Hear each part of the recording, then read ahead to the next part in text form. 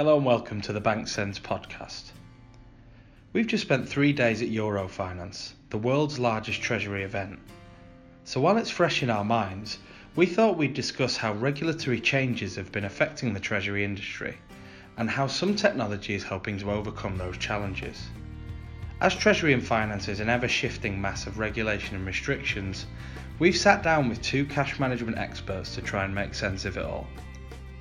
Have a listen, see if you agree with their opinion on Basel III, CRD4 and other pressing regulatory changes. I'm here with David and James from BankSense to talk about some of the banking and regulatory changes that they believe will impact corporate treasury. David, how will CRD4 affect firms with business operations in the EU?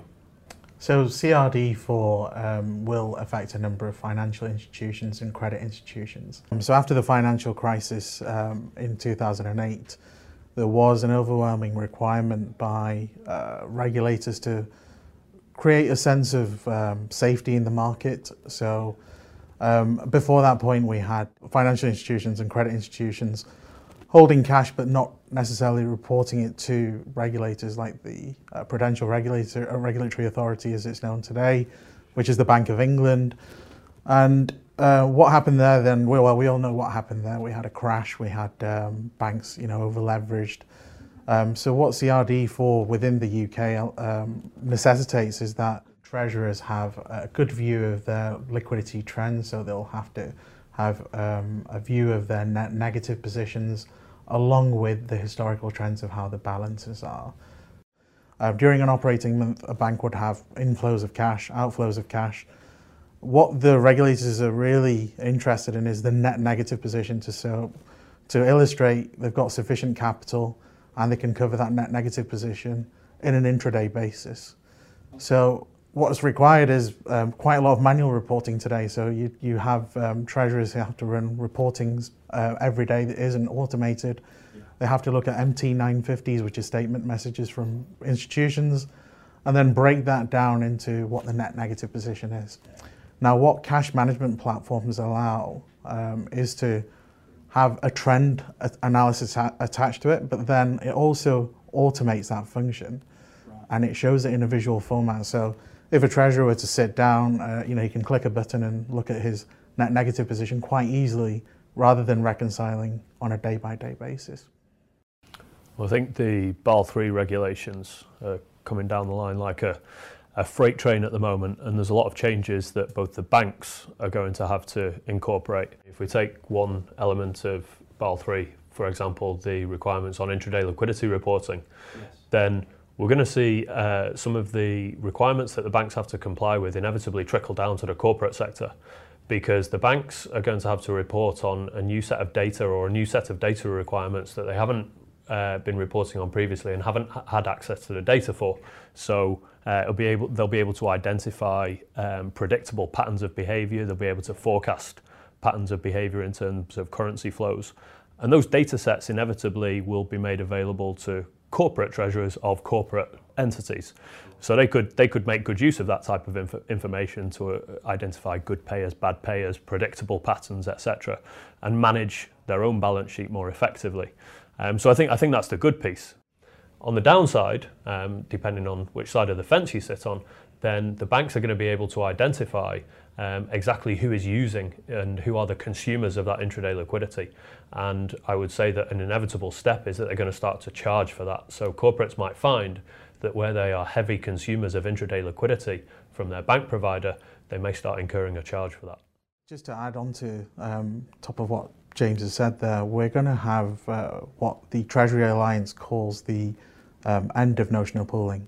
So notional pooling is a key tool of treasurers today, whereby they can have multiple branches, multiple jurisdictions, multiple banks within those jurisdictions, and pool balances together. So you could have one entity which is cash rich and one entity which isn't cash rich. As long as they have a bilateral agreement between them, they can net the position and not carry an overdraft where they don't have the cash. However, with Basel III, the insistence now from regulators is that this is not necessarily the correct way to conduct banking.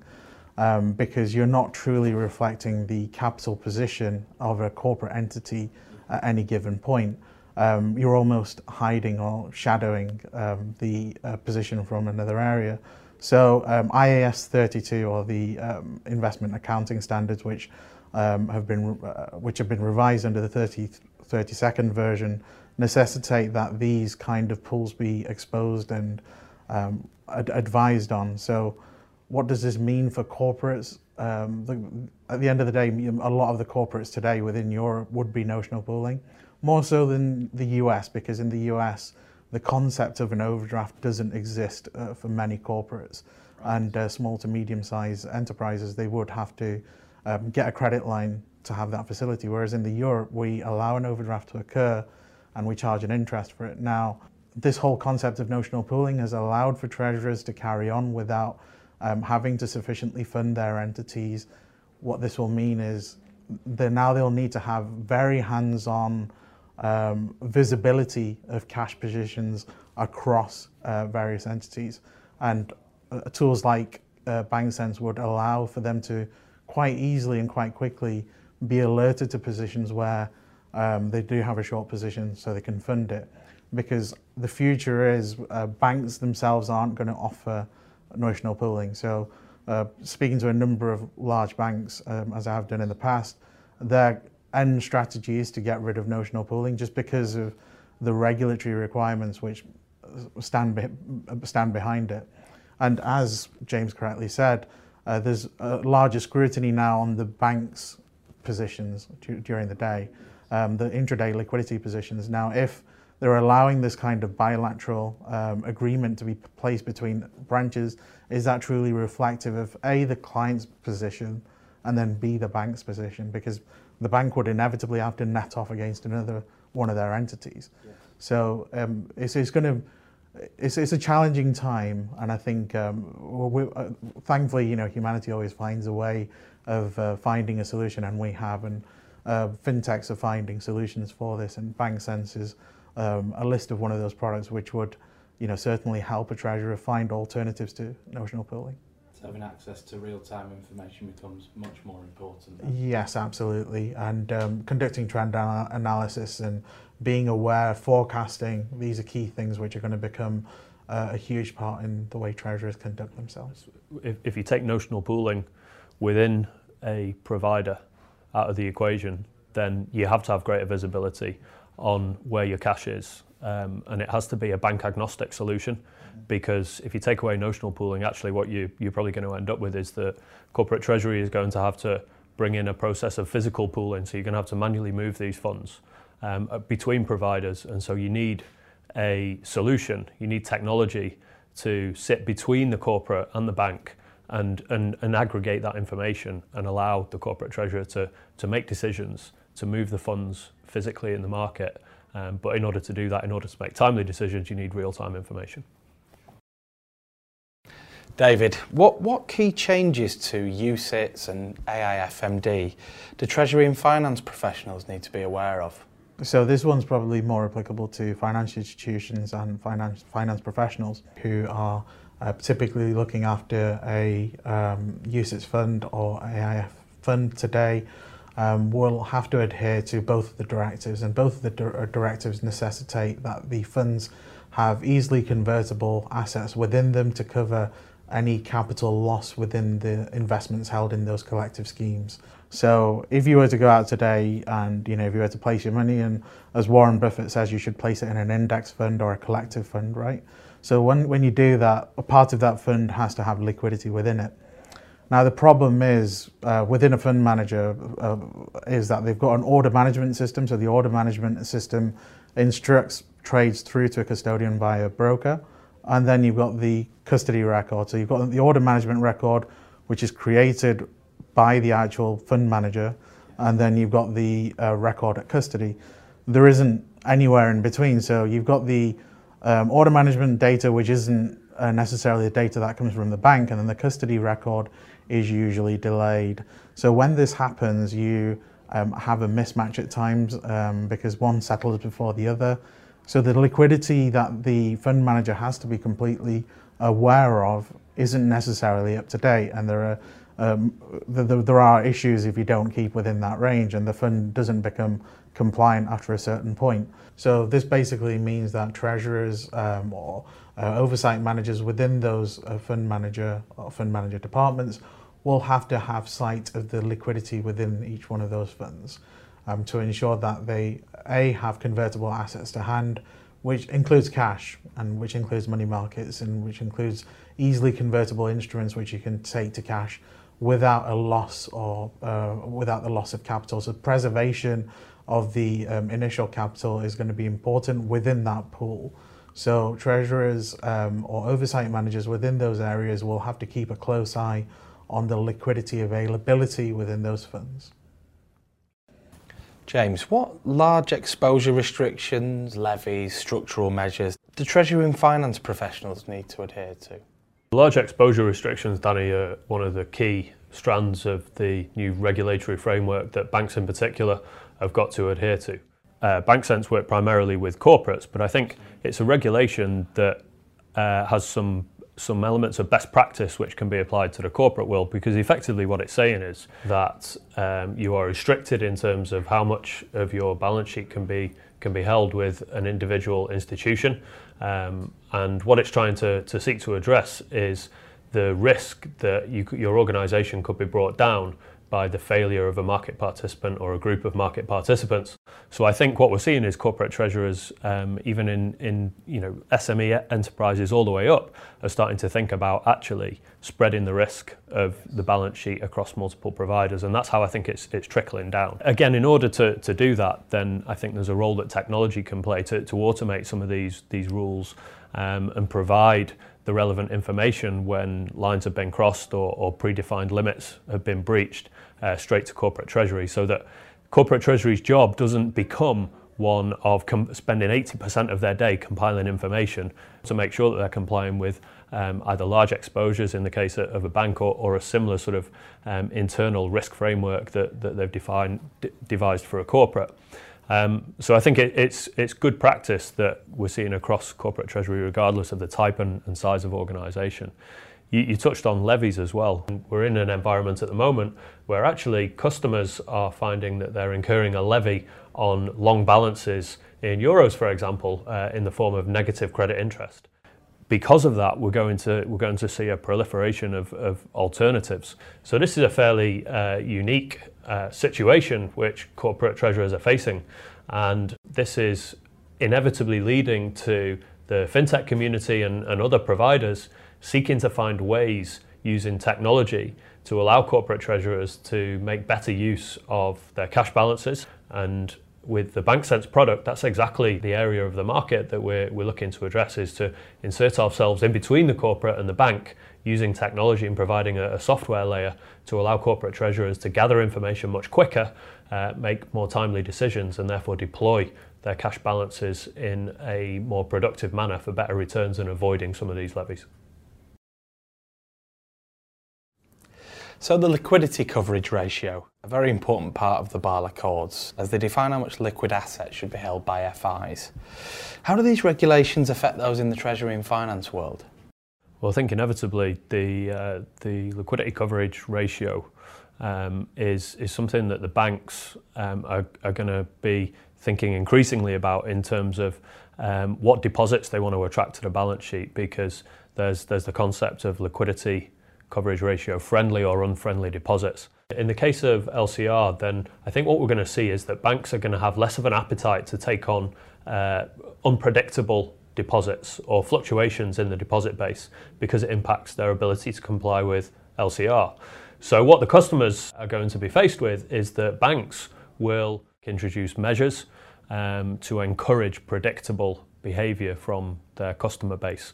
And so that will inevitably trickle down then to the corporates, and they'll be asked to manage their cash or manage their balance sheet in ways that they possibly haven't before, because their activity has an impact on the bank's ability to manage the LCR. And so what I think that means is, bringing this sort of full circle from a technology perspective, then those corporates need the right tools to be able to manage their balance sheet and their cash flows according to the bank's requirements. They can't simply have the onus put on them without having the right levers in place to do so. What are the implications of the capital adequacy ratio on organisations looking to raise funds? So I think the capital adequacy ratio is inevitably going to have an effect on all types of organisations, because ultimately the banks are going to be looking at that ratio and saying, actually, well, the capital to risk-weighted assets, we need to make sure that we're above the specified tolerance. But the higher you get that ratio, then the better it looks from an external perspective. So as capital adequacy ratios reduce the appetite of the bank to have those riskier assets with a higher risk weighting on the balance sheet, then inevitably they're going to start removing some of those, and that will then lead to higher costs of financing for organisations. The capital adequacy ratios even become more of an issue for fund managers as well. So in operating the number of funds that they do, it is quite vital that they keep a sufficient capital to cover any losses within a fund.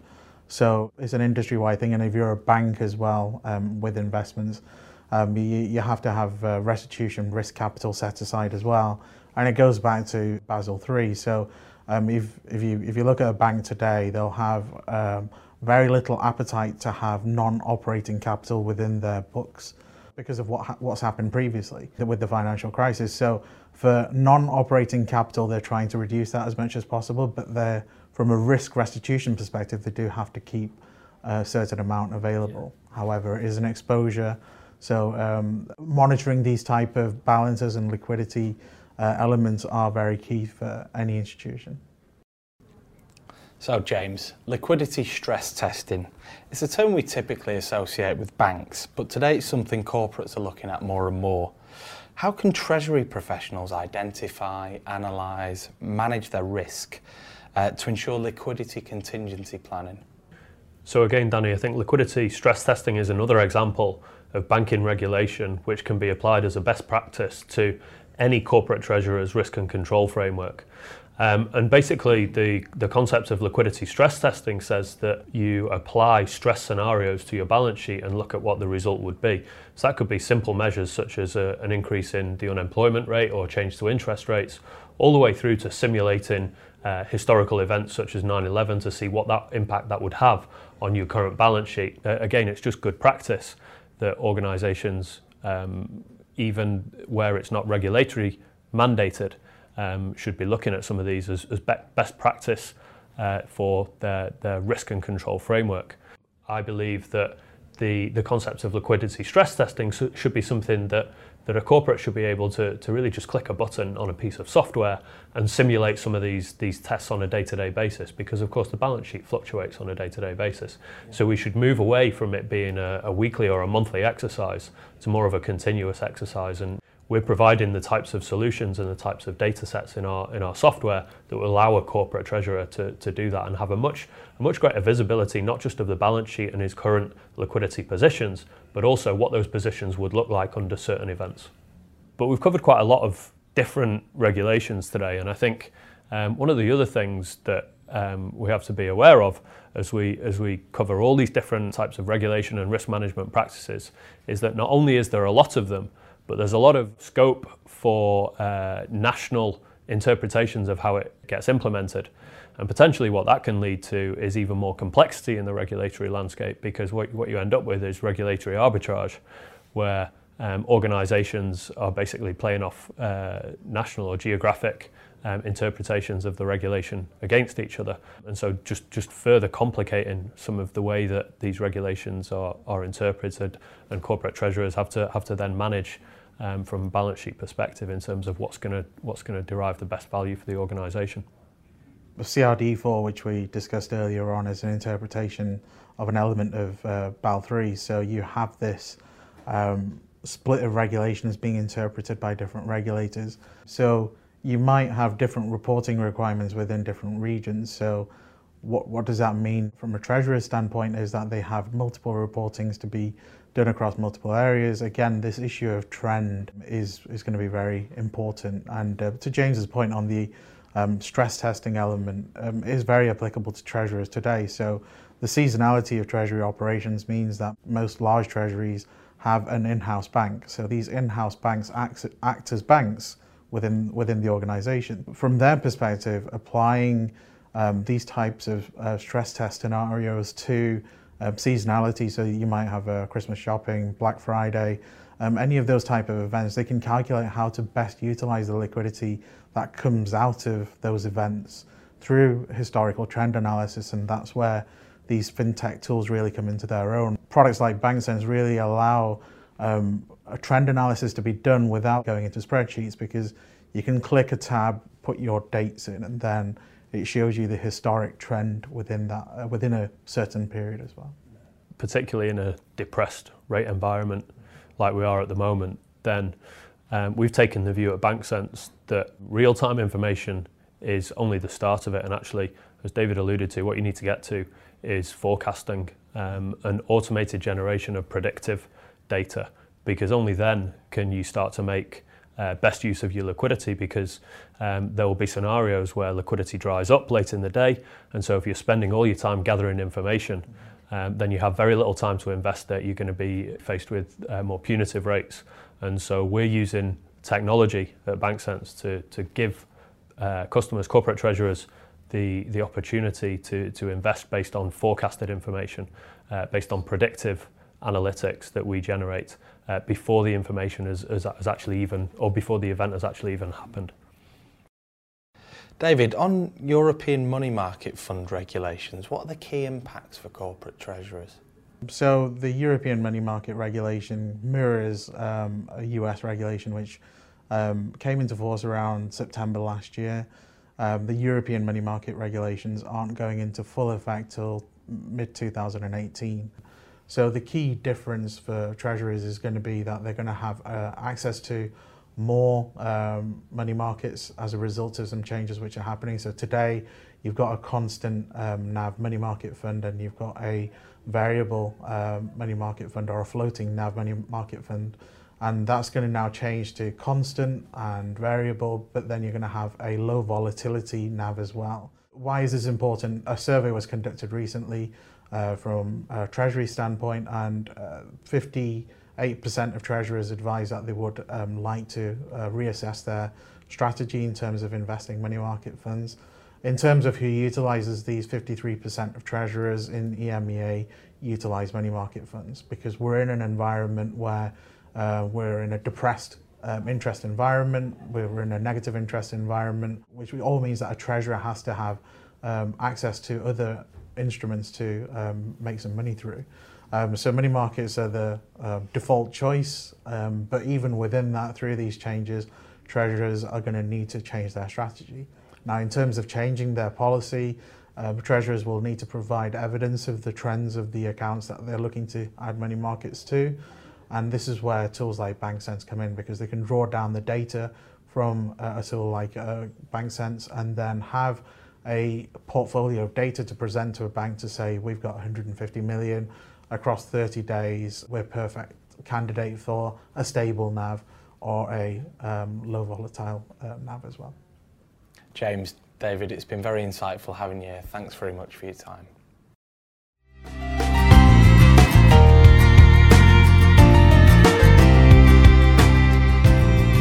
Thanks for listening to the BankSense podcast. If you're interested in finding out more about our cash management platform, visit us at bank-sense.com.